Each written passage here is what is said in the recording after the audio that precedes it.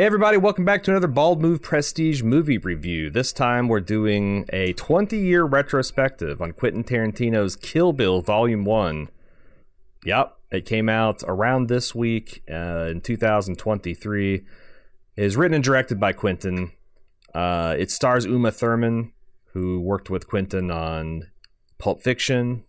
She's also in Batman and Robin, Gattaca, Mad Dog and Glory, Nymphomaniac, Lucy Liu from Ally McBeal, Charlie's Angels, recently from Elementary, Vivica A. Fox from Independence Day and Set It Off, Michael Madsen, there's Reservoir Dogs, Hateful Eight, also Thelma and Louise, Donnie Brasco, Daryl Hannah, Splash, Blade Runner, Roxanne, Steel Magnolias, David Carradine, famous for the Kung Fu series, just walking the earth. Sonny Chiba, legendary martial arts film star, also appeared in Tokyo Drift. I didn't even know that. That had to come up during our recent Groundhog's Day deal. Also starring Gordon Liu, another legendary Kung Fu film star. He'll also play the character Pai Mei in Volume 2, and we talk about it in early 2024. You got Julia Dreyfus from Inglourious Bastards, Chiaki Kuriyama. Did not notice she was in Battle Royale. Crazy cast, crazy movie. This is widely thought of as Quentin Tarantino at his Quentin Tarantiniest. Jim, what's your relationship with Kill Bill, and what did you think watching this 20 years later? My relationship with Kill Bill is I saw it 20 years ago. I haven't seen it since. Really? Yeah. Well, I remember not being as impressed by this movie as everybody else was. And I still feel the same today after watching it for the second time 20 years later. I think this movie is about 50% awesome and good. It's 100% Tarantino, but the other 50% is like dialogue that Sam Jackson couldn't pull off himself, and Tarantino being a foot perv. Like that's like... And I know that's half of Tarantino's catalog anyway, but like the first half of this movie, I don't actually like. The second half of this movie, I think, is amazing. Everything from when she gets to Okinawa to the end of this movie is incredible. Okay, that's not a bad take, I don't think. Or at least I can see where you're going with that. I just recently... Because this was like the second Tarantino film I'd ever seen. I saw Pulp Fiction. I've talked about this before. I saw a heavily edited for TV version of Pulp Fiction, and that was the Pulp Fiction that I thought I knew. And then I went in this movie to see, and I was reasonably excited because like I thought Pulp Fiction was a hell of a movie. Went in to see this movie, and I was really blown away. I thought this movie was just fucking awesome. This was very early on in my rated R movie career, and I just like, these are things I like, they talk about like how referential and how this is just like a pastiche of different blaxploitation and kung fu movie tropes and spaghetti western stuff, especially in Volume 2. But this was just me like getting this all raw, unfiltered, all uncut awesome for the first time, and I thought it was great. I don't know, I've seen this movie probably 10 times. I just completed a complete Tarantino rewatch this last winter, and when I did, I kind of realized that Kill Bill, I still recognize all those things. I agree with you. Like I think my favorite sequence in the entire both volumes might be the Man from Okinawa, or the sword, the Hanzo Hattori line. Mm-hmm. From that point, this is a near perfect film. I have a little bit of like it's just so gratuitous. Some of the stuff is at the beginning. But it's like it's gratuitous throughout the whole film. Like this is Quentin Tarantino grindhousing it up, and then he's going to try to art house it in Volume 2 a little bit. But I still enjoy it. It's like I definitely see the aspects that are haven't aged as well, or things that it got lauded for in terms of like people are talking about this like it's a great feminist movie when it was released. Like, in fact, reading Roger Ebert's review, he gives it 4 stars. Great movie. In fact, I thought it was wild. Roger Ebert's review talked about how like this film was kind of like emasculating in terms of action hero because it stars a female protagonist. What does that? What does that do to the male action hero exactly? I don't know. I got a lot of thoughts on that aspect of it that we'll probably get to later in the film. But yeah, I don't know. I think that the movie held up better than I was anticipating. I'm curious to see how we feel about it when we get to Volume 2. I did a quick poll last night. I was curious on Twitter, and I asked our audience, you know, generally speaking, when it comes to Volume 1 versus Volume 2, Volume 1 is better, Volume 2 is better, equally good, or equally bad. 39.5%, Pete said Volume 1 is the best or better. Volume 2 is at 20.7%.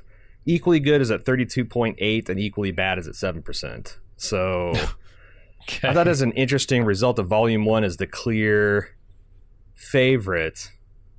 And I don't know. I don't want to reveal which one is mine until we get to Volume 2, which we're planning on doing in February on its 20th anniversary. So, what do you think about the actual filmmaking, though? I think the actual filmmaking is pretty excellent. Again, I have some caveats here because I don't like that first half, but it's nothing really to do with the filmmaking. It's more the writing and just the style of it. But like the filmmaking itself is impressive. I'm not a guy who likes a lot of the wire-fu stuff that happens in movies, from the region, from the era. Mm-hmm. But this stuff, I don't know. It struck me as like, the fact that it's an homage, I think, helps, and it's not trying to do something kind of original here. It's just saying, "Hey, I love these movies," and I'm like, "Okay, that's cool that you love these movies." And there's some really cool stuff in here, and most of all, I think what's helped is they're having a ton of fun. And this movie is not trying to impress you like a Crouching Tiger, Hidden Dragon. It's not trying to do something spiritual or whatever. It's just having fun. And I think that's why it comes off as like, okay, I can follow you on that journey here. Because man, the last half of this movie, from a filmmaking perspective, is way up there for me. Yeah, it's very slick. It's very stylish. Everyone talks about how, like, in the House of the Blue Leaves scenes, they go to black and white to avoid the censors. I've never been able to substantiate any actual quote that says that the MPAA said you got to go and do this. I actually think that Quentin just knew he was serving a hell of a lot of vanilla ice cream, and that right as an audience might get bored with that flavor, he switches it up. He switches it to the black and white for aesthetics. He switches it to the, like, what you got on your background, the blue, the blue grid fight. He takes it out to the snow and just takes it down to 1v1. I think it's intentional. Those are intentional, because as you find yourself as an audience getting impatient with action, because it's easy to do, he kind of shifts it to a different gear. So you're like, oh, you don't get overstimulated by any one thing. And just in terms of like the sound, how influential Quentin Tarantino is from a soundtrack perspective. We were talking before the stream about the Battle Without Honor or Humanity, the infamous walk-in music the Crazy 88 had, and how you've seen that, and the 5, 6, 7, 8's Woohoo, like how many fucking commercials has that been in? Like, and I think that also, like, from an action film perspective, you definitely see Quentin Tarantino's fingerprints. Like he made a visual style guide for action filmmakers for the next decade. You didn't have to laboriously see all of the kung fu films and grindhouse films and blaxploitation films. Like, Quentin Tarantino gave you that blueprint, that style. Between this and The Matrix, it's like that defined that 2000s action. 100%, 100%. Down to even them share, and I think it's fascinating they both shared the choreographer, Yu Wu Ping, who did the wire fu for Matrix, which stretched the bounds of what you could actually do, and I think this much more grounded, you know? Yeah. Like, I'd almost believe that Uma Thurman, or at least her stunt double, could run up that railing. You know, that that's looked really convincing. I'm so glad you brought up that black and white scene because I really, really want to talk about that. And you're like the perfect person to talk about it with. Oh, really? As somebody who's seen the blurkled, fucked up version of Pulp Fiction and can remember what that was like, I want you to confirm my recollection of the 80s and 90s on the big screen and the small screen, because I have seen claims that this was done, like you said, for MPAA reasons. They said, hey, we can't be showing all of this gore. You need to do something to tone it down. And so he made it black and white to take out some of that blood effect. And I've seen it claimed, and I would refute this to the day I die. I've seen it claimed that in the 80s and 90s, that was common practice on television and movies, to black and white particularly violent action scenes or gory action scenes. I cannot tell you once ever seeing something like that done. I can't think of a single time, but I'm also wasn't watching rated R movies in the 80s and 90s. Although I have gone back and but you seen watch a lot television, right? I watch a lot of television. I've watched a lot of action films in retrospect. I cannot think of a single film. I think that Alfred Hitchcock shot Psycho in black and white specifically to avoid censorship, and like that's such a legendary thing that he did that it's like it's going back in color, because there's no fucking way, especially at the point in which this film shifts to black and white, they've already spilled hundreds of gallons of blood. Every type of decapitation that you can think of has been. I don't know what they did that's more extreme than what they did at this point in the fight. But like I was just always accepted, and critically, Tarantino has to switch to black and white in House of the Blue Leaves because obviously blah blah blah. And I was watching, I'm like, in my memory, my thought is like she whips off Sophie's arm and then it goes to black and white because, but like no, there's like 5 minutes of fight. The eye pluck is where it happens. Yeah. And I don't know. Maybe it happened, but I cannot find anything that actually says, other than Quentin Tarantino, that actually says that, he had to actually make those cuts, or he had to turn it into black and white.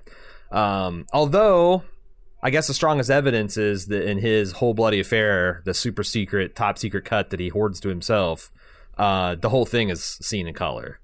So if it was done for stylistic reasons, he'd... From what I've heard, the version released in Japan was all in color.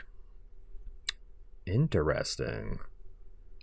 Yeah. That can't be an accident, right? That'd have to be... So, I don't know, maybe it actually... It just...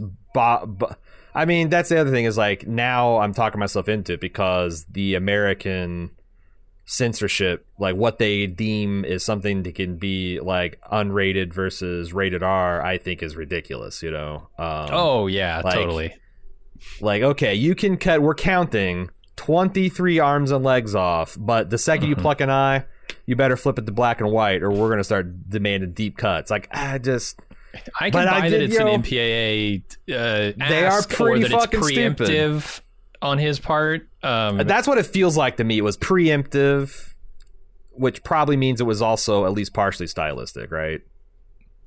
Sure. He's like, what can I do to appease them that would also appease me? That makes me feel good about making a cut to my own movie to make a compromise here. But the thing that I absolutely do not believe is that this was common practice. I've never seen this done on television or film in the 80s and 90s. I think this was something that was... Yeah, it felt more like an idea that came out of his head that said, hey, this can be done for this reason. Let's go ahead and do it to get a lower rating here. We'll be right back with more Bald Move after this brief pause.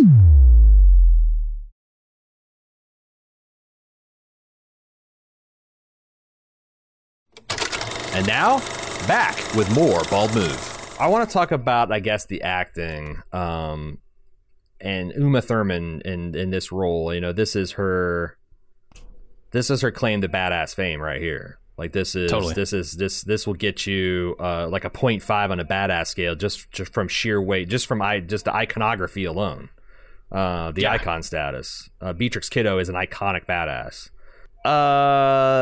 Beatrix is an absolute iconic badass.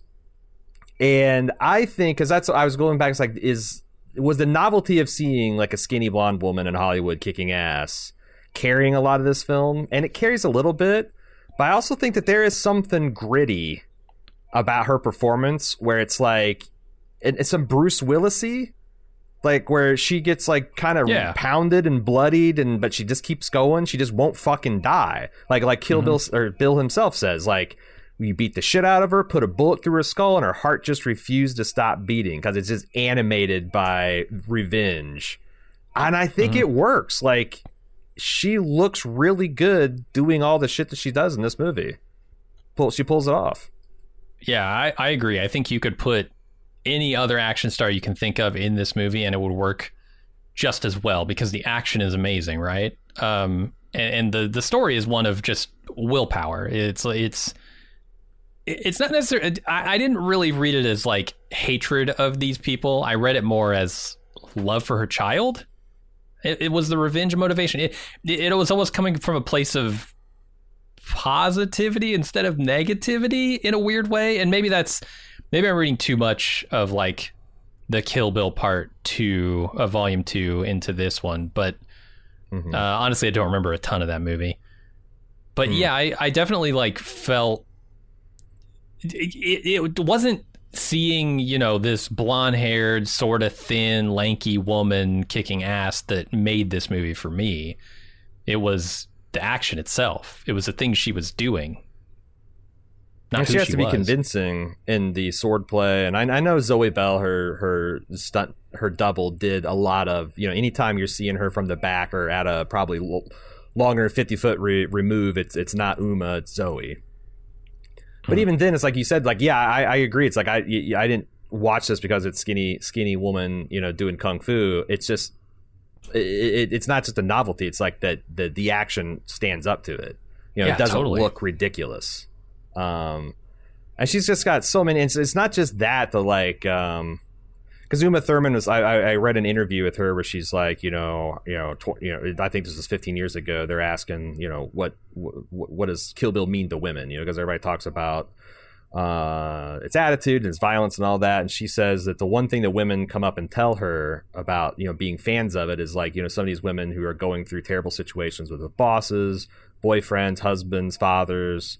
They get this survivor energy from the idea of the bride not ever stopping and quitting. And I could see that being somewhat of an like, you know, this is like a huge inspiration for just like, no matter how much pain and abuse and whatever you go through, to keep on going. But I also like, you know, I also wonder if like, it's amusing to think about this movie in terms of like, what if it were a male protagonist? You know, like could you imagine a movie where I'm even trying to think of how you could do it, because you could to put a male in this bride's predicament, you'd have to put him in a coma for 5 years, literally emasculate them, remove their, because like her lady parts no longer work. They established that. Make sure you establish this protagonist has been his body's been sold to be raped by any passing through trucker with a disgusting jar of Vaseline. And you would have to have murdered his bride and their unborn child on the day of his wedding. But even then, you can't kill the baby that's inside of them, right? Like, I've never seen a male protagonist put through this much violation. Usually, they just kill the wife or daughter. And he gets a gritty look in his eye. The insane shit that they put Beatrix Kiddo through is wild at the beginning of this movie. So I've got the perfect example. It's Theon Greyjoy. George Martin did it, right? Holy shit! You are 100% right. Yeah. Yeah. He did. Yeah. And look what it did to him, right? But he just didn't have the willpower to kind of fight through that. I mean, well, he didn't start as a badass. Like if you, yeah, like fair. Greyjoy or not Greyjoy, Bolton. If Ramsay yeah. Bolton had tried that shit with like Jack and Hagar, well, we might have gotten a male bride situation. But it totally. is like, yeah, it's just like it's that the Quentin Tarantino just uniquely put her through the ringer. But it's not just the, like I said, it's not just the action scenes. Like I think one of the greatest things that Uma Thurman's done on screen is her acting of like coming to after. Last thing she remembers is Bill shooting her in the face, and like her progressive realizations of the things that have happened to her, like tapping. I was like, oh my God, I've got a steel plate in my skull. Oh my God, I've lost. That's just amazing work that she does right up the front of the movie. Yeah, 4 years later, that the emotional impact, being frozen in that moment when it happened, and just hitting all at once. Yeah, it's incredible. There's some acting that I feel. Look, I'm sympathetic to it, but I don't like it. And it's the stuff in the Vivica Fox intro stuff. Chapter 1? Mm-hmm. Yeah, chapter 1, which is 2, right? I don't think that Sam Jackson himself could pull off this dialogue. And they don't nail it. The dialogue is so stilted and so stylized in the Tarantino way, right? Like, I could see Sam Jackson giving it a go, but it might still come off as stilted because it's so fucking weird and bad. What are you talking? Okay, I don't understand this criticism. I think that scene's fine. Like, I can't tell you, I can't quote any specifics, but if you go watch that scene and just look at the dialogue, it's impossible to say that dialogue without coming across as, oh, this is something somebody wrote, and definitely, like, it's George Lucas stuff. Like, it was not meant to be said. Huh. I guess, yeah, I'm not, I never thought that. I've never thought that, like, geez, Uma Thurman seems like a real idiot pulling off these lines, or Vivica Fox is just posing with this dialogue. She's trying, but it's I don't know, maybe you need Tarantino in a bathrobe to pull this dialogue off. I'm not sure, but you're literally saying the dialogue? Because, like, what it comes off to me is it comes off as like mean coworker dialogue, like Archer. Like they're talking to each other like the way that Pam and Lana talk to each other in Archer. It's just like really bitchy, petty, gossipy, sure. Like, yeah. And but it's also a life and death situation. Like they're calling each other, they're calling each other bitch and all this other stuff, but they're also trying to kill each other. This isn't just talk, like, but that's not the problem I have. It's not the tone of it. It's it is partially the tone of it, but that's not the part that I care about. It's just, the phrasing. The phrasing is really awkward. All right. Dial, is there anything else you wanted to say in generalities before we get to specific scenes? I feel like we've already gotten the specific scenes, but yeah, I just wanted to bring up that specific scene for the acting, but let's talk about the movie specifically. Yeah, if you don't know, Kill Bill, this is the first volume, is a movie about a woman played by Uma Thurman who was in a 5-person assassin squad led by a named Bill. She tried to get out of this organization, start a new life. Apparently Bill didn't like that, and they visited her on her wedding day to murder her and her unborn child.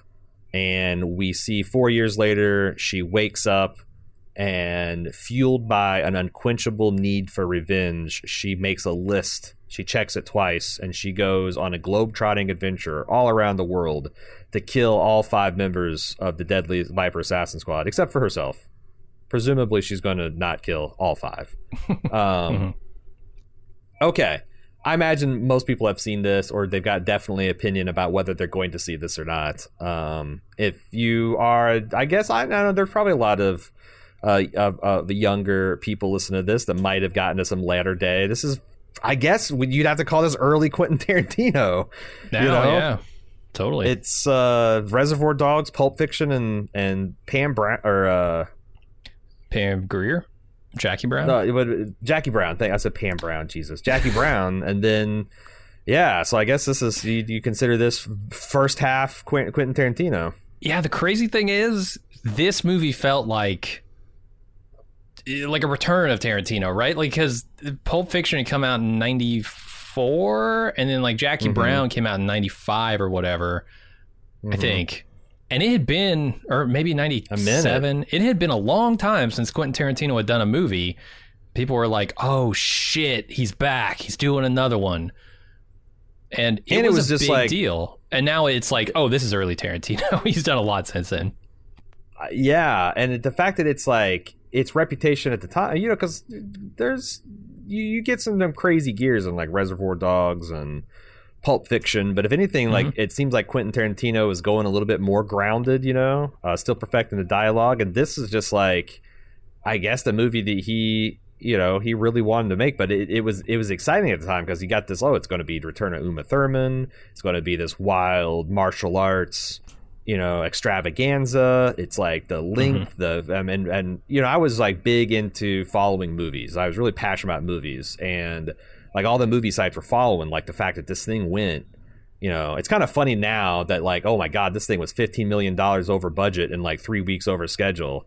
Stop the fucking presses. This film cost $55 million to make, and it seems like a steal by modern standards. But like, just like, you know, Quentin Tarantino's doing his like, you know, magnum opus. And then, like I said, going into the theater and actually seeing it, just being blown away. It's funny because like it is it is the most Quentin Tarantino film I think he's ever made. And there's elements of this in like every other film he's ever made. Yeah. But this has got like where it's like he doesn't worry about telling. It's like the story is not super interesting. No. It's like just a background setting to make you invested in making and wanting her to kill everyone.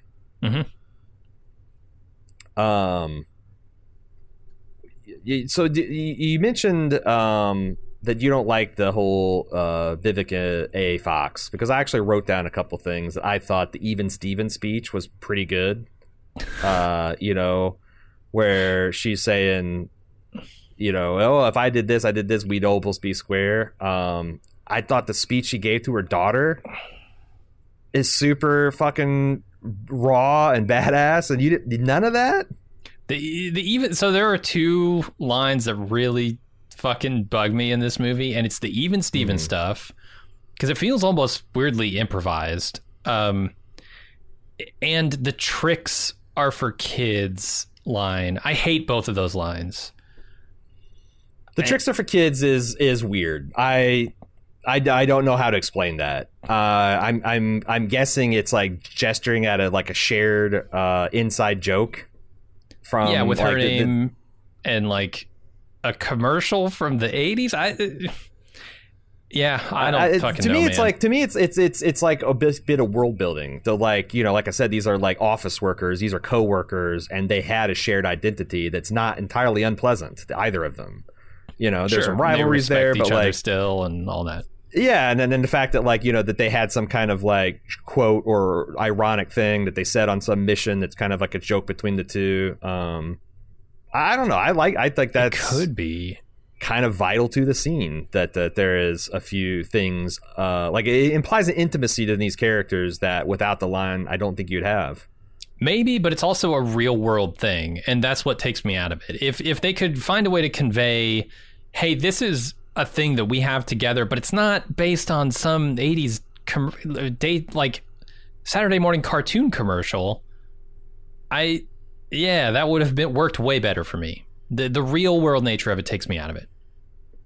I also think I want to talk about the scene in terms of pacing, because I feel like this scene is in a microcosm what Kill Bill is, and that it's like this explosion of violence and then a device that slows things down and gets you to an equilibrium where the characters can talk and emote. So like, you know, you're like the first like minute or two of adrenaline is like you don't even know what the stakes are, you don't know who you should be rooting for, blah blah blah. have them spar and then return to some sudden act of violence.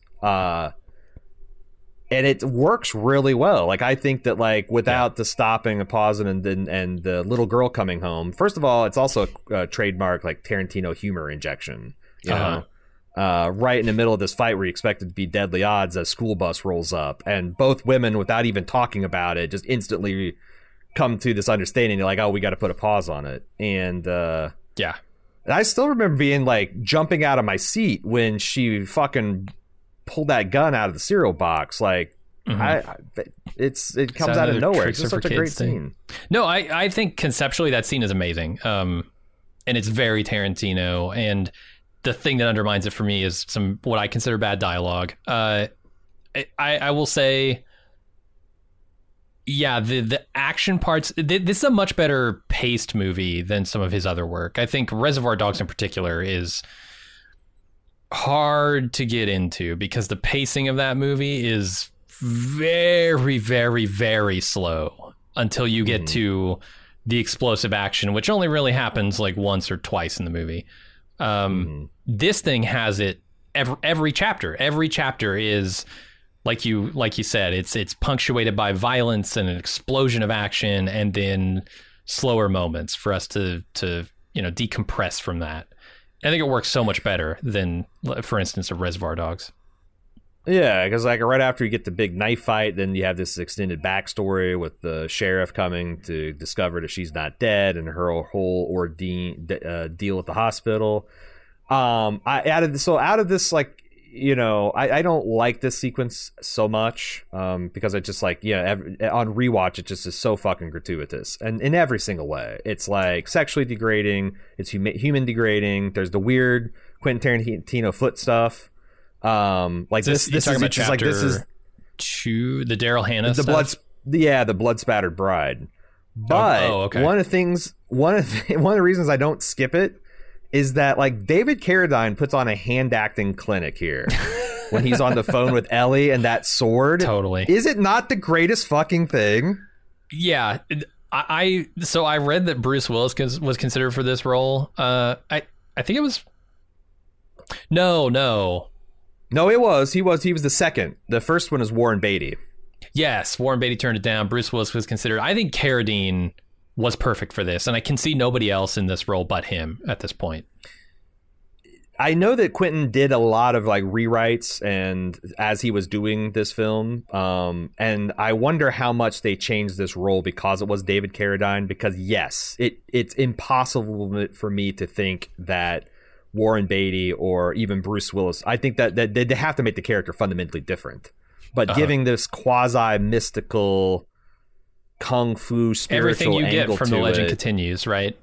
Yeah, and also that, like, there's also, like, that's his stage, but also by this time in his career he had built up this kind of reputation of being a wild man bastard, always in trouble with substance abuse and in and out, and they put that element. It's kind of a little bit of Robert Downey Jr. Tony Stark, like his real life alcohol, Bill's got a fucking mean streak and an excess streak, and that really pays off, especially in Volume 2. But it's incredible. Like, all you see is, I think, the back of his head and his fist in this movie, and it's incredible. Yeah, there are a couple of secrets they're keeping from the audience, which are thinly veiled, you know. The reveal of David Carradine next movie is big, and then the name of the bride is something. Okay, this is another thing I don't fucking understand about this movie, and I never will. I've seen all the justifications. I've read so much about why censor the name of the bride. Okay, I have it. That's one of the things I didn't get it to. Why do they do that? Because to me, it's just to add a level of, like, intrigue and mystery to the character itself. That, like, she's like, this is some kind of CIA film that they've scrubbed for incriminating human intel information. This feels to me like a thing, some weird thing we did in our Paul Giamatti One Man Manger special that nobody fucking got. we did it just to entertain ourselves. Like, this is just Tarantino entertaining himself. So Tarantino is a big Jean-Luc Godard fan. Jean-Luc? It's not Jean-Luc. It can't be. Jean-Paul? I don't know. Anyway, Godard. And apparently in one of his movies called Made in USA, he did this with a bunch of different sounds. And I tried to find clips of this happening. I wasn't going to watch the whole damn movie. I didn't have time. But apparently one of the main characters' names is always overwhelmed in the soundtrack by something. And I don't know if it's in-world sounds or whatever, or if they just put like augas in there or something. I can't see Godard doing that. But this is almost certainly an homage to that, because Tarantino has talked about how much he really respects and appreciates Godard's movies. So I'm assuming it's just that. That's the most plausible explanation I've heard. But I've also heard explanations about how this is an identity thing for the character of the bride herself, where she is Black Mamba until the wedding, until she quits, the deadly assassin Viper, whatever. And then she eventually earns this name through the course of the two films, and when they stop bleeping it. I don't know, man. And maybe that works because this movie was filmed in its entirety, part 1, part 2, all together, kind of meant to be a single film. And then it was broken up after the fact. So maybe that's what they're going for. But it's only barely plausible to me. Actually, I think that makes a lot of sense, because it also, I don't want to talk too much about Volume 2, because 6 months from now we're going to do a Volume 2, probably retrospective of the whole series. But that makes a lot of sense in light of, his big speech, the whole Superman Clark Kent dual identity. There's this, obviously you've only seen this movie once, you don't remember. It's a great line of dialogue where he talks about, where Superman's unique amongst the heroes. Batman is Bruce Wayne. He puts on a suit to become Batman. Spider-Man's Peter Parker. He puts on a suit and he becomes Spider-Man. Superman, Clark Kent is his alter ego. He really is Superman. He's Kal-El from the planet fucking Krypton. He puts on the suit and the glasses to pretend to be a normal person. And he analogized that to, that's the thing that he hated about the bride, that she was pretending. Her settling down with that boy and trying to be a mom was her pretending to be something she's not. Gotcha. We'll be right back with more Bald Move after this brief pause. And now, back with more Bald Move. So yeah, if you put that, like I said, I was fine with it just being like an artistic flourish to making it seem like it's like a super secret agent type of, like the name can't be spoken, like the superstition about pronouncing God's name. I think that's cool alone, but it kind of fits in with some of the themes that they develop in the second chapter. So yeah, but it's one of the questions I had to ask you about. Why we're kind of adjacent to this scene, the Uma Thurman, get the piggies wiggling, that's like obviously pitched square down Quentin Tarantino's foot fetish. And about as far from my wheelhouse as possible. I got 2 thoughts about this. I can't remember if I've ever actually, because I developed this the last time. I can't remember if I talked this on OTC or something, but like the idea of like, okay, there are people out there that are into feet, right? Sure. I'm into some things. I like breasts. I like asses. I like legs. Sure. I like a pretty smile. And if I have a movie that titillates stuff like that, it's not uncommon that as a male I get titillated when I'm watching things. Would I want someone that like hates breasts and thinks they're gross to film like a jiggling breast scene, or would you want someone that's like all about that shit? Oh, the latter, for sure. So it's like, to the extent that there's going to be some titillating foot content. Whoa. Don't you want a man? Don't you want a man that's going to get in there and do it right? Show the fucking skin texture on the individual knuckle toes. Don't you want to see the cuticles? Don't you want to get up in there into toe cracks? I don't know what. Yeah, absolutely, you're right, but that's like me. Godard didn't come to Quentin Tarantino and say, Tarantino, I have this script and it's got this foot scene in it and I want you to film it for me. Quentin Tarantino wrote this shit. It could have been her wiggling her finger or her nose, but he's not into fingers. Fucking feet shit. I hate it. He's not into fingers or boobs, but he's just into feet. I know, man. So let's put that conversation aside. Second, is this the most egregious foot scene in the main Quentin Tarantino? I mean, I got to leave out Once Upon a Time.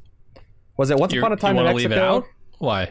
Well, because he didn't write that. Like, yeah, he sucked some toes. They just called him in to film it. Yeah. I'm talking about, like, in his main line, the Quentin Tarantino 10 film collection. Sure. Is this the most egregious? Because I think from my watching 6 months ago memory, Bridget Fonda in Jackie Brown. God damn it! Yeah, I can't get this stuff straight. There's some pretty egregious foot stuff there. Is there? God, I don't remember that. Pretty egregious. Yeah. I block all foot stuff out of my memory long term. I felt the dirtiest of all the Tarantino. I felt the dirtiest on the Bridget Fonda stuff. Look, I'm a fan of exploitation films. I think they can be fun. You draw the line of footsploitation. Footsploitation is right out. But here's the thing: why this grosses me out. Okay, it's because look, when I see a exploitation film, I don't think that the people involved in the exploitation have these kinks themselves that they're actually like employing on screen and employing actresses to participate in their weird kinky foot fetish shit. I like Uma was apparently okay with it, but going out and writing a scene where I say I'm really into breast. I'm really into breast and I want to write this breast scene and I want them like front and center for a good 3 minutes and I want to just focus in on every nook and cranny and crack and crevice. Sure. Not so many of those on boobs. And then I'm going to go out and I'm going to hire an actress to do this. How informed was she? How much did we know about the proclivities of Tarantino in 2003? Did she know that she was basically making a Quentin Tarantino porn? Because that's what this is. It's Quentin Tarantino getting his rocks off and hiring an actress. Like, he would do this in his fucking living room without the cameras rolling. Like, this shit is weird, man. It's gross. I don't like it. Yeah, no, you're right. It is weird. I don't know if it's any weirder than any other, like, sex scene I've seen in an R-rated movie from the 80s and 90s. That's what I'm comparing it to. Like, sure. Is it just weird because it's feet? There. Or is it weird that because we made an actress uncomfortable shooting a body part, because... Well, I don't know if there was consent given. This is the problem with it, right? Because with breast and ass and all the sexualized, the mainstream sexualized parts of people, you can know what you're signing up for. You can be like, oh, this is a scene where I got to show my dick hole or something, and be like, yeah, I guess people are going to get off on this.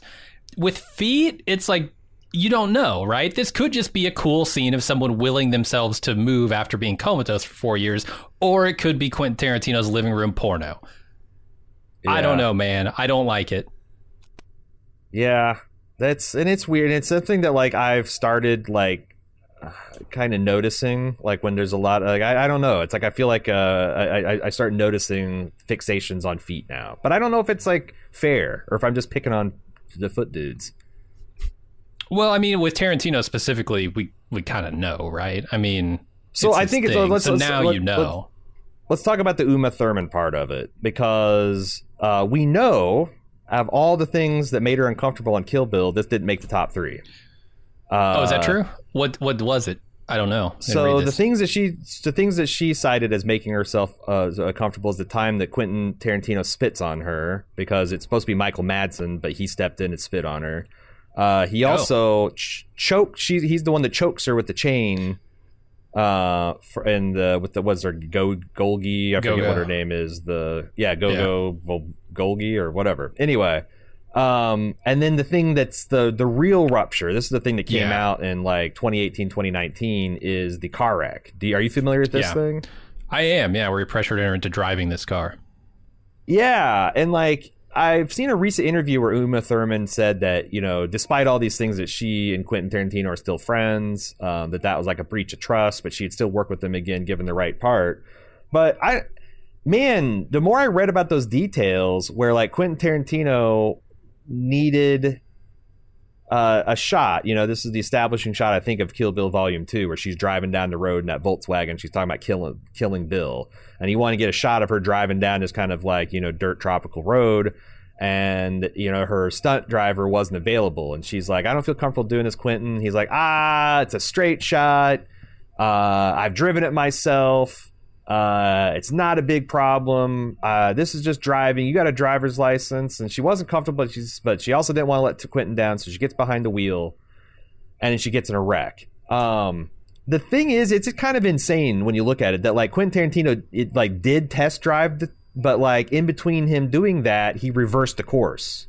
So instead of going driving from east to west or driving from west to east, if you've driven on any kind of like challenging road, there's definitely one section that's worse. And I guess this one ended in an S curve that you wouldn't have gotten to in the same distance going the other way. And that's where she lost. The other thing is apparently this was like a tricked out car. That's transmission was weird. Its driver's seat wasn't bolted down. And I'm thinking like, aside from like the maniacal director aspect of it, I'm thinking like if you and I were doing some kind of con appearance and like they wanted to get you in some kind of suspension Peter Pan rig. And you're like, I don't know, Aaron, I don't want to do it. I don't want to do it. And I'm like kind of bullying into it and you get severely hurt. I don't know how I ever get over that. Like, I'm actually kind of impressed that Quentin Tarantino as a person, you know, like did that and then didn't like retire from filmmaking immediately. Like, that's... impressed? That's maybe not the word I would use, but... Okay, not impressed. I just like, it's a pretty heinous thing to do to your friend. Yeah, you would think so. Like, they had worked together for years. They came up with this character together. Like, Uma was all fucking in... it just makes you sick. Like I said, she seems like she's forgiven him. And the other thing is, it's not even that happened, but like his attitude after, where she's like, you know, I would like to get this footage from Miramax so I can maybe sue the and Miramax stonewalled her. It's like, we'll only give you the footage if you agree not to sue us. And Quentin's kind of like, well, I don't know. Well, what do you want me to do? I'm just kind of like, you know, I'm just a director. Man, you're Quentin fucking Tarantino. Yeah. You couldn't. You just made Kill Bill. Well, and if not, then like as you build more and more clout, you can't go to bat against it just seems, and he says like he's personally ashamed. That's his biggest regret. His second biggest regret is the fact that he knew about two separate Harvey Weinstein accusations, and he handled it as like a personal affair. Where he's like, well, you need to apologize to that actress, and then he considered it closed. Both of those things, like Jesus, how do you not stay awake at night? And thank God Uma Thurman didn't, but I guess didn't get permanently. Well, no, she is permanently injured. I guess she had some injuries. Her neck and her knees have never been the same. Yeah. And she's like, she was in the prime of her life, just had 2 children, and it's just like, that just seems reprehensible to me over a fucking movie. Anyway. Yeah. No, that's what I mean, man. It's like, there's some aspects of, I mean, and this happens a lot of the times, not a lot. This happens from time to time with directors where they go overboard with this stuff. And it does seem like it's even worse when you have that personal relationship, because it's something that you can, you know, like if you're just working for a director, it's like, fuck you. I want this. I want someone to sign off on this. But if it's like, you know, it's me and you, Uma, and doing The Bride, and it's So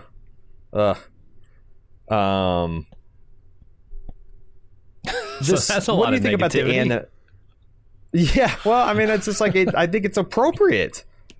Like, if Uma Thurman dies making this film, I think Quentin, like, the other thing is, like, I don't know, like, I guess he's taken responsibility lately. If he did the thing and then like fully supported her trying to get justice for the event, that'd be one thing. But the fact that he kind of towed the line for so long until essentially Harvey Weinstein was like radioactive, and then he's finally, that just doesn't sit well with me. And I just think that, you know, if she had died in that accident, which she easily could have done, 40 mile an hour hitting a tree, I don't know if Quentin Tarantino ever works again. Like, that's approaching criminal negligence. But, you know. Yeah, no, I mean, it's he didn't go to jail. We've seen this and recently with like the Alec Baldwin stuff, right? With the mishap with the gun.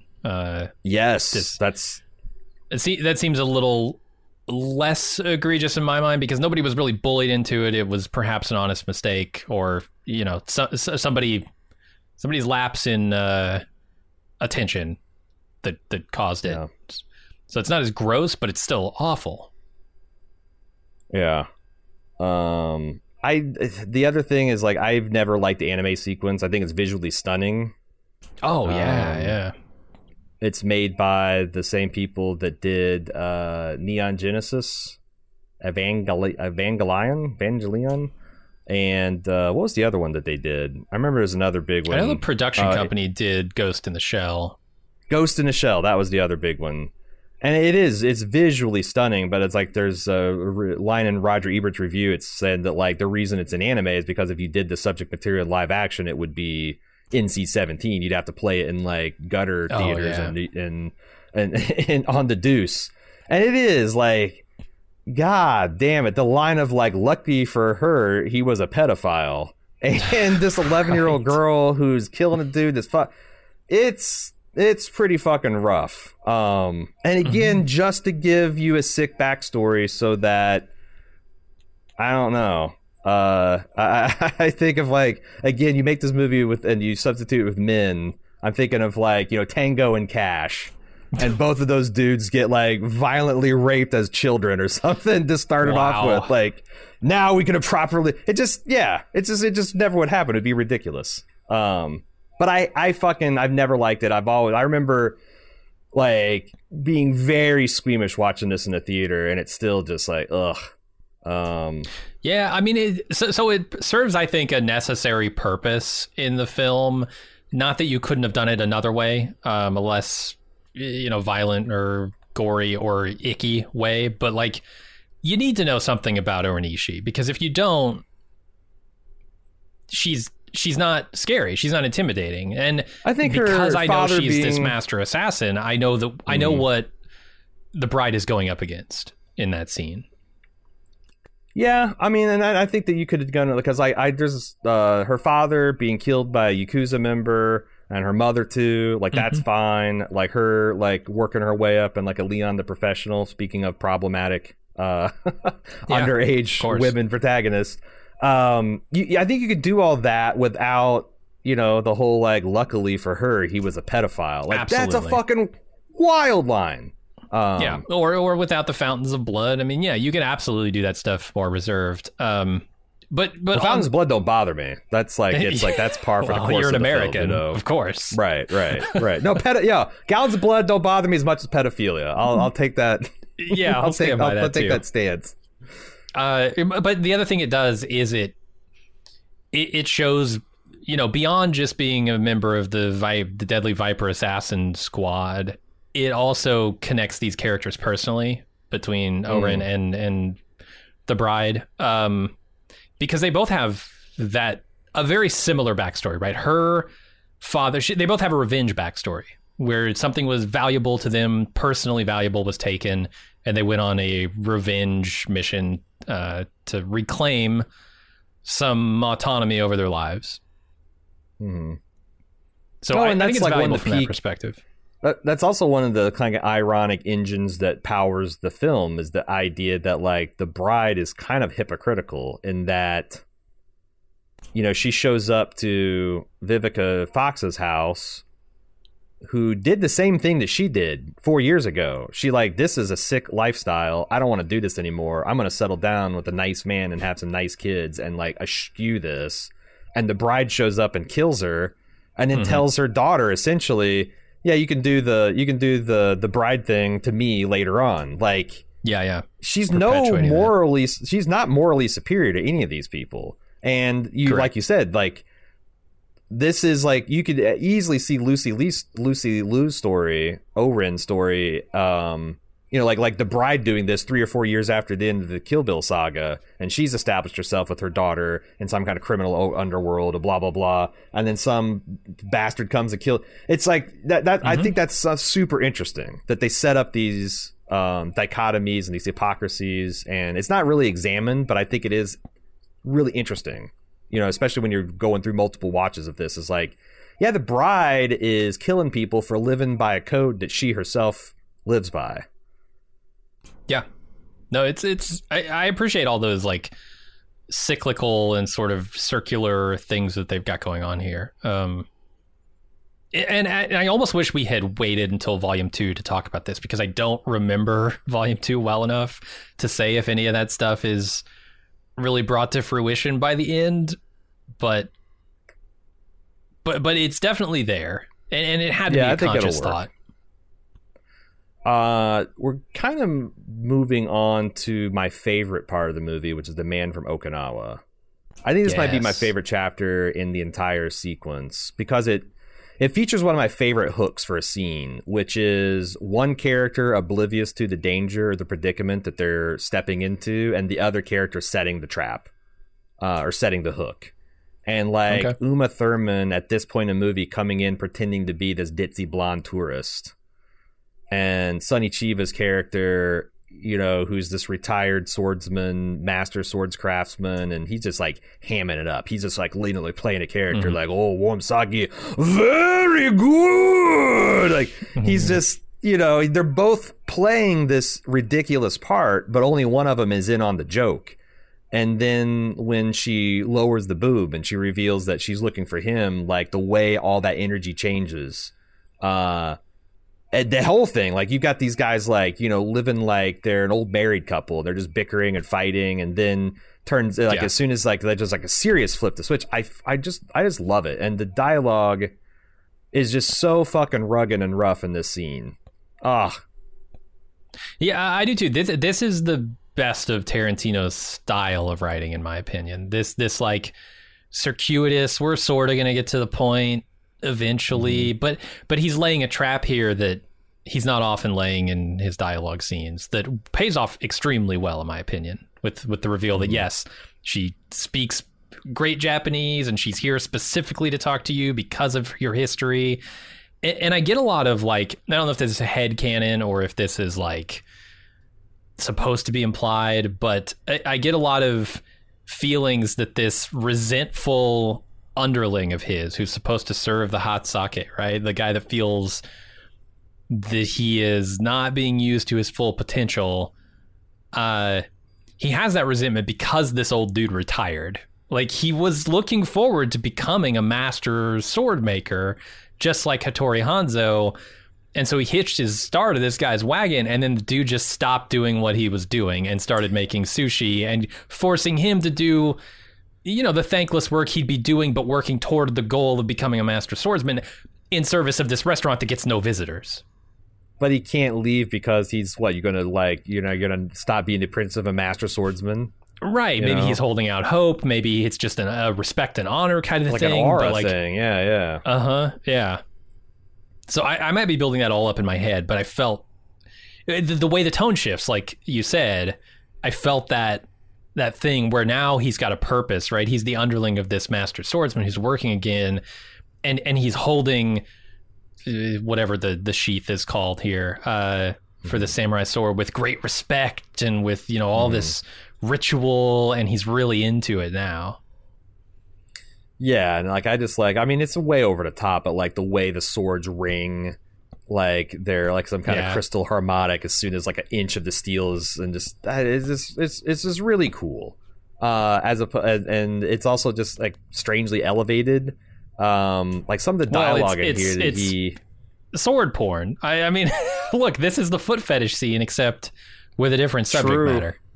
True. And the line, if on your journey you should encounter God, God will be cut. Fucking dude. Oh God, it's so good. I say that all the time. I say if on your journey you should encounter or like if I'm, I don't know, like I do this like like if I'm making a pancakes, like I say this without ego. This is my finest pancake. If on your journey you should encounter God, God will be fed. That's the joke. I always like whatever I'm serving to Jack or Cecily, or if I've made some kind of like stupid contraption, I always say that and then substitute the verb to be whatever, you know. This is my finest microblade grater. You know? No, there are some fucking lines in this movie. Lines that ring through the history of Hollywood in my mind. Like that thing she says, the bride says when she jumps up on the railing and she's standing above all these bodies and she tells everyone in the room, you can go, but leave the limbs you've lost. They belong to me. Is like, oh, holy shit, that's good. And it's all delivered in Japanese, and the way that she's intoned, it's so good. And this going back to the Bill's Okinawa speech scene early on is amazing as well. The this is me at my most masochistic. That stuff is amazing too. All that, and we will not, we will not diminish ourselves or demean ourselves. The other thing about the scene is that it also tells us something about Bill, that like, Bill's infamous. Like this famous sword guy from Okinawa, it's Bill's former student, and I've always got the idea that like whatever Bill did sickened him enough to hang up his sword and sword making ability, and that the only thing he would come out of retirement is to forge a sword that can kill Bill. And it's like, and they don't ever say that, but like this scene not only increases the bride's mystique, because now she has like a holy weapon on this like divine crusade for justice, because they're mentioning Lord Buddha and God and everything else about like, who's getting it adds to Bill's mystique, especially the fact that you don't see him throughout this whole movie too. He's like Dr. Claw. And they never say his name in this scene. They do write it on the window, but that's after she has already told him without telling him who this is. Yeah. And there's even just like it tells us something about the bride, the fact that like he inscribed Bill's name in his pane of glass and is like, this is where you'll sleep for the month that the first thing she does is go and erase his name, because she'll be damned if she's going to sleep under the roof that's got this guy's name on it. And the only place she wants his name is on that list, right? Yeah. And like, there's the whole rest of the movie is the showdown at the House of Blue Leaves, but it is extremely well paced. I cannot get over how well paced this is. Like, they just there's so many things that build tension. Like there's this model 747 that's flying over a model Tokyo, and it's intercut with the Crazy 8 on their sport bikes with their fucking sword mounts. They all look insane. There's that iconic entry with the girl rock band in the background, the Charlie Brown.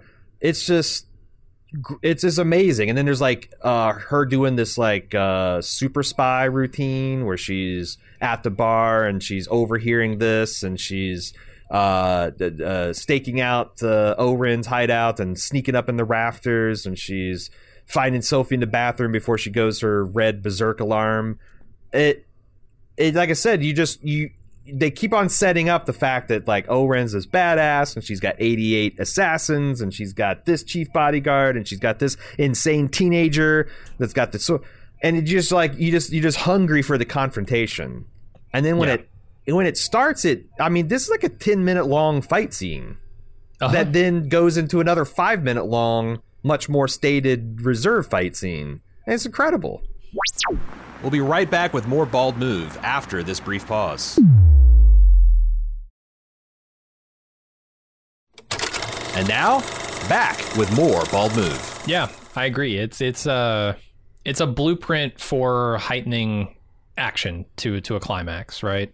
You start small, and as you are encountering larger and larger threats, you're also using those to build the mystique of the main character and the danger level of the main character. I see it everywhere now. Do you have any favorite? I thought we could like talk about the favorite like segments of this fight. I'll say So that I like love the the way opening, that this is. Uh-huh. the opening where she takes off Sophie's arm. I remember that in the theater, just like staggered at how much blood can spray out of a human being. Like it's unrealistic. She's got like 6 bodies worth of blood on the floor by the time she lives. But like, God, yeah, it is a way to kick off a fight. Yeah, it says buckle up, motherfuckers, because this is just the appetizer for what I'm about to do. I really love the fight with Go-Go.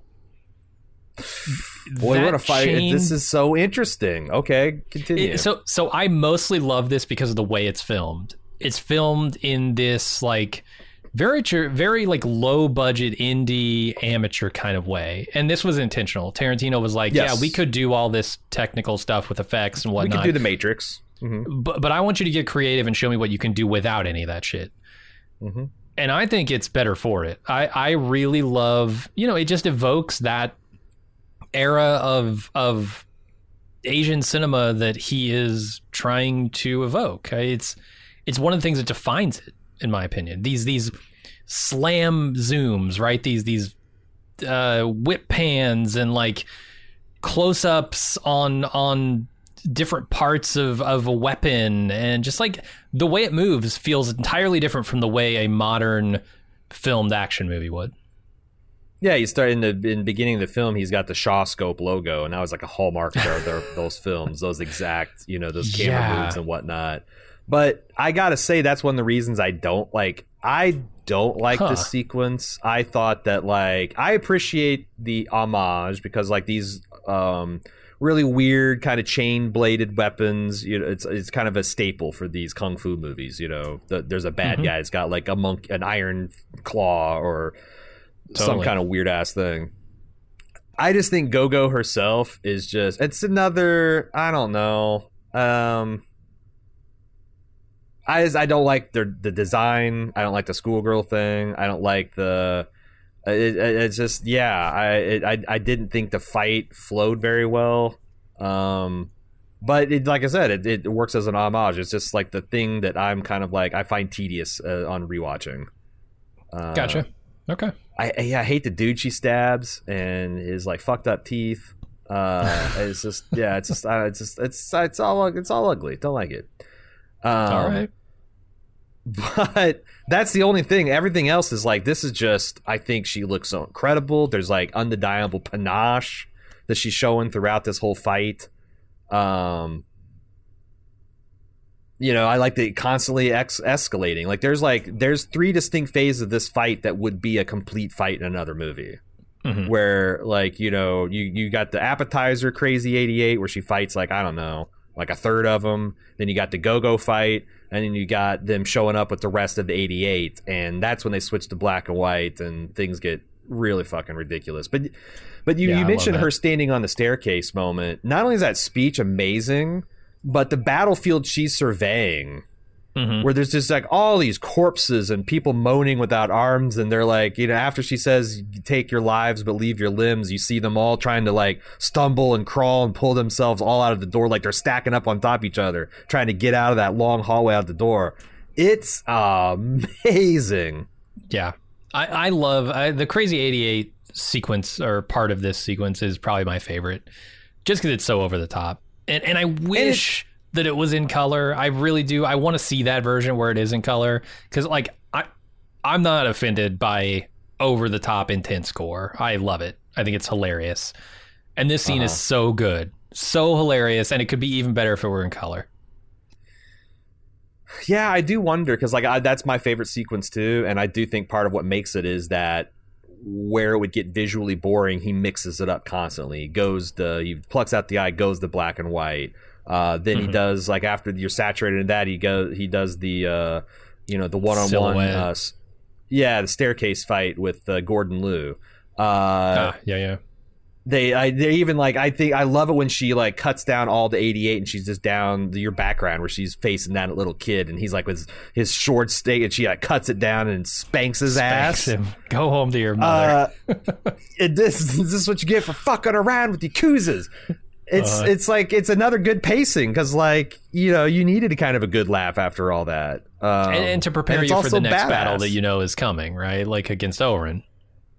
Yeah, and like I said, I love the stunts, the running up the rails. That looks so good. Or them fighting on the rail, it's so great. The shadow box fighting, like that intense blue, it's just a visual treat. And I just like remember watching that thinking I've literally never seen a movie like this before. Yeah, this is not my preferred style of martial art movie. I'm not into like like I said earlier, the wire fu stuff typically, but as an homage, this works super well. Like I'd much rather see Jackie Chan do shit that I know could probably kill him or severely injure him, or is just like athletically impossible in my mind, like jumping through shit and off shit and over shit. And I would much rather see that and know that, they did something that's real here than see something incredibly visually impressive, but know that it was done with wires and cinema magic. But this works super well because it is an homage. Yeah, because Wu Peng did a lot of Jackie Chan's. There's a fair amount of wire fu in like Drunken Master. I mean, not like the Matrix style, but like, yeah. Yeah, not like Crouching Tiger style. That's the line where that's a little over. Because I remember being super excited for Crouching Tiger, and when I got there, it's like, wow, this is a lot of. I don't know if I buy these guys dancing on these treetops.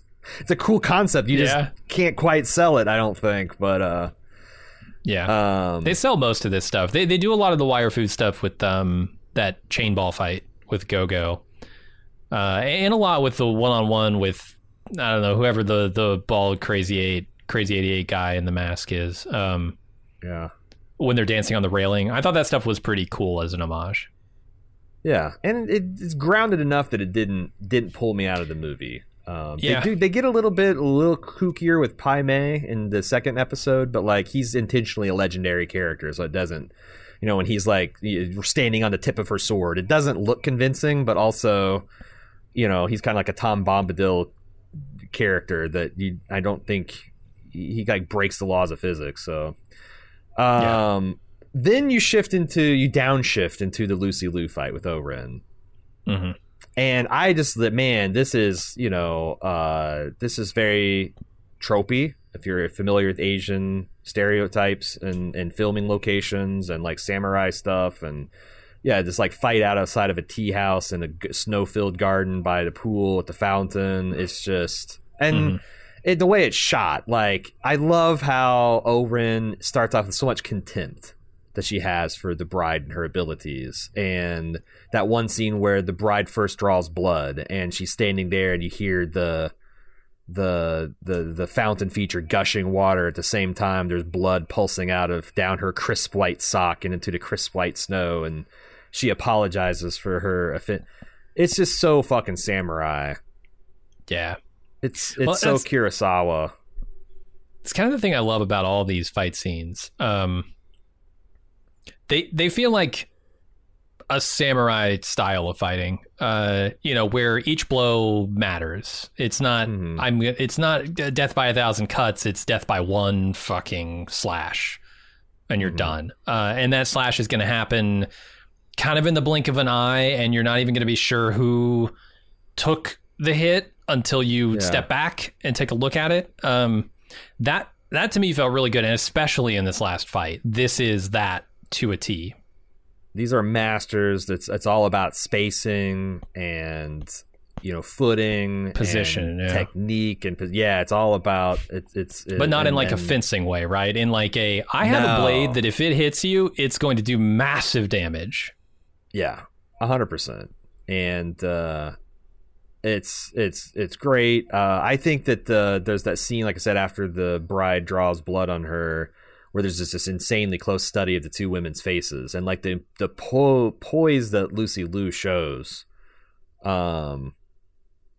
I don't know. I've never it's like the thing is like she's always playing these very strong characters. I don't think I've ever seen her in a situation like that where she's just realizes she's completely overmatched and she's about to die, and like the look on her face where she's just like completely misjudged the situation is just, it's incredible. And there are a couple of ways that the wiggling piggies scene comes back in here. you got some weird foot stuff going on here with Oren, where she takes off her shoes, and Tarantino focuses very closely on that. But I kind of forgive it. It feels right for that character. And then also the willpower that the bride shows. The thing that's animating her throughout this entire film, she falls back on once again. You know, first it was to get her piggies wiggling. Now it's to get back up after getting slashed. And she feels invincible because of it, right? Yeah. 100%. And that's like that cat she takes where the blood's just gushing out of her back is just nasty. And the other thing is like the indomitableness of the bride in this sequence. Yes. You know, the fact that she's fought through, I don't think it's literally 88 people, but it damn near feels like it. And she's bruised and she's bloody and she's covered in blood and she's exhausted. And, you know, now she has to fight Oren, who we've already seen is like, you know, this big badass. You know, it's like she didn't have to do this for Vivica Fox. You know, she didn't have to fight through like 73 elite bus drivers to get to her right? You know, all with, you know, weapons more impressive than the last. But and it's great. Oren points it out, right? I hope you've saved your energy. Otherwise you won't last 5 minutes. And it's not really energy that's I feel like she's mistaken her, right? It's not energy that's animating the bride, it's will. I love dropping Sophie off at the hospital. That always makes me laugh, that she just like throws her down this hill and she rolls into a hospital emergency room parking lot. It's just this, I think it's just hilarious. And the whole speech she gives when she's setting Sophie go, where she's like, you know, I'm gonna interrogate you now, and Sophie's like, fuck you, I'm not telling you anything. He's like, yeah, but I'm gonna still ask my questions, and if I don't like my answers, I'm gonna start cutting off things, and they will be things, or you will miss. So fucking good. And then the whole speech of, I want Bill to know this, I want Bill to know that, I want Bill to know I want him to know. It's just so good, and she nails it. She nails the cadence of it. Absolutely. And this dialogue is super strong. Can we talk about the style of really, I mean, it's Tarantino's signature style, is to tell things out of order for some kind of dramatic impact. And I think it works extremely well in this final scene where we're kind of intercutting between Sophie telling Bill what the bride wanted her to tell him, and the bride telling Sophie what she wants Bill to hear. I think that works really well in that scene. But they're doing this throughout the whole movie. I mean, we start with number 2 on the list. Oren Ishii is number 1 on the list. We start with Vivica Fox, something Green. I don't remember her full name. Some snake name that she's got. California mountain corn snake. Yeah, there's a couple of weird ones. There's a couple of weird ones. Weird. Honestly, they're all kind of weird. You got Black Mamba, weird, that makes sense, and then it just gets weird. But I think all that out of order storytelling works, like serves the film really well. I think because of the challenge that each of the and you could have, right, he could have made Oren number 2 on the list and made Vivica Fox the number 1, and then it would have all been in chronological order. But there's something about, like, especially with the pussy wagon, seeing that she has this pussy wagon before you have any idea why she would have it is something that's like laugh out loud hilarious, and in retrospect is kind of like, oh shit, okay, no, that's way more fucked up than any way I thought she would have had this. And it's not hers, and it's like unpleasant for her to even be driving it.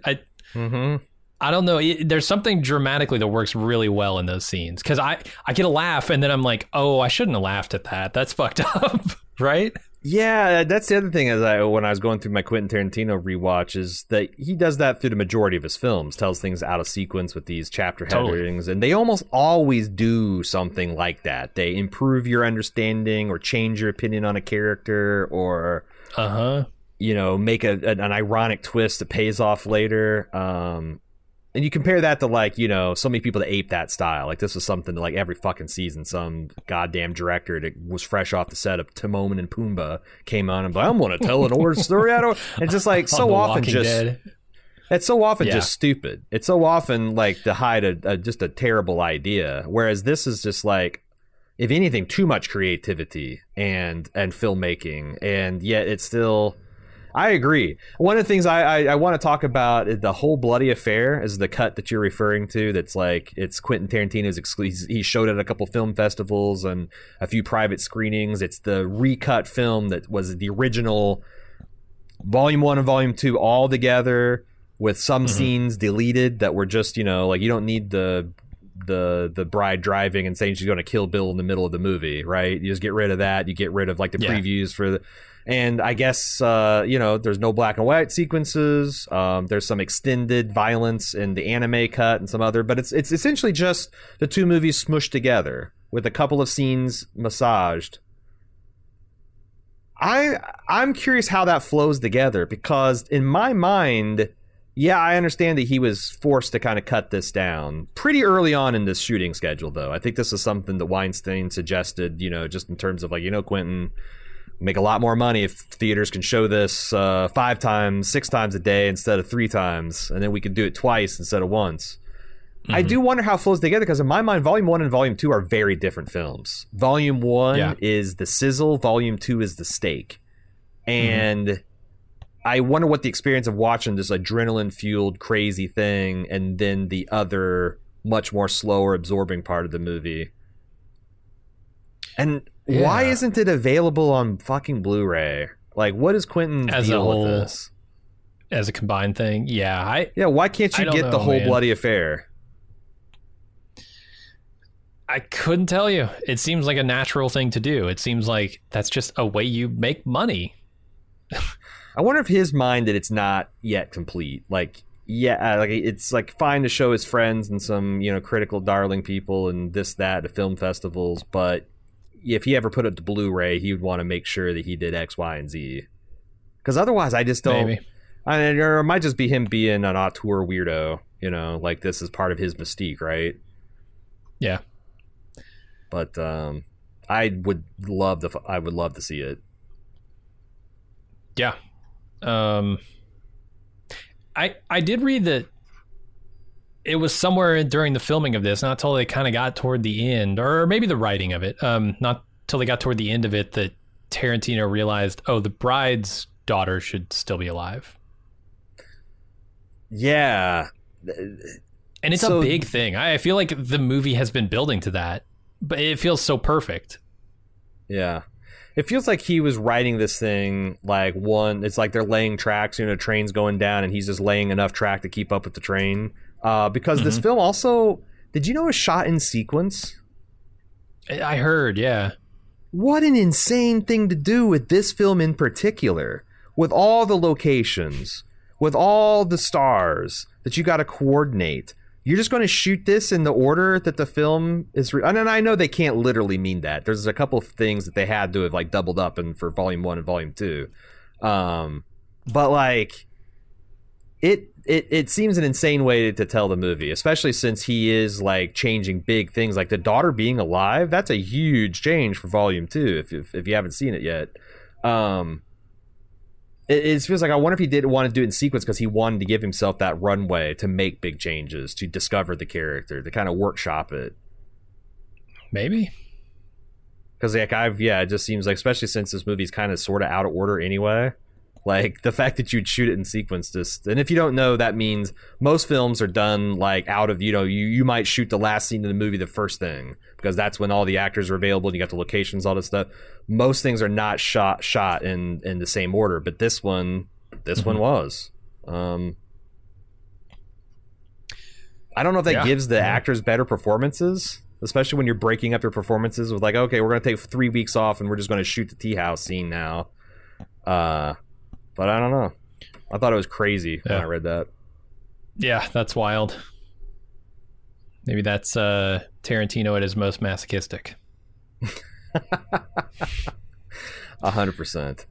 Oh, that line kills me. I don't know. Are you familiar with the way that David Carradine died?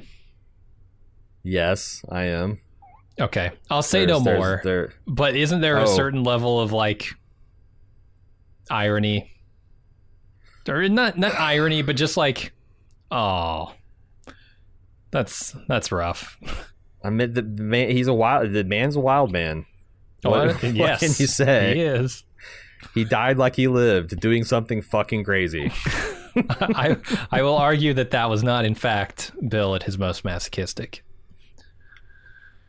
What else we have to say on that note? Like I said, I know we'll be back in 6 months to talk about Volume 2, and I kind of wanted to do more of like talk about which one we like better, 1 or 2. And I'm very curious about your perspective, since you don't have as much history of this film as I do. No, I've only seen these once each. Yeah, I'm excited too. So I don't know. Yeah, we'll be back in 6 months to talk about it. Next anniversary. I was kind of holding out hope as we got, because we've had this on our calendar for a while. I was kind of holding out hope that like as we got closer to the 20-year mark, that Quentin Tarantino would announce the whole bloody affair. Like, it's like, oh, that'd be sweet if we could get that and watch it and for the part 2 retrospective. But I don't know. Maybe. Still no word. Mm-hmm. Of course, there is, like I said, we're not at quite the 20th anniversary mark just yet. That's in like a week and a couple of days. So maybe he'll announce it on, but we'll see. That's going to do it with this Bald Move Prestige movie. Hope you've enjoyed our coverage of Kill Bill Volume 1. Again, we'll be back 6 months for Volume 2. We got a whole bunch of other Prestige stuff that's coming down the pike. Getting very close to Fargo, True Detective in the new season in terms of Prestige. We got a couple of movies. I know we got Clockwork Orange that we're trying to get on the schedule, but we keep running into other Prestige stuff. But we appreciate your listenership. We'll be back with another Prestige movie or TV series before you know it. Thanks for listening. Until next time, I'm Aaron. And I'm Jim. See ya.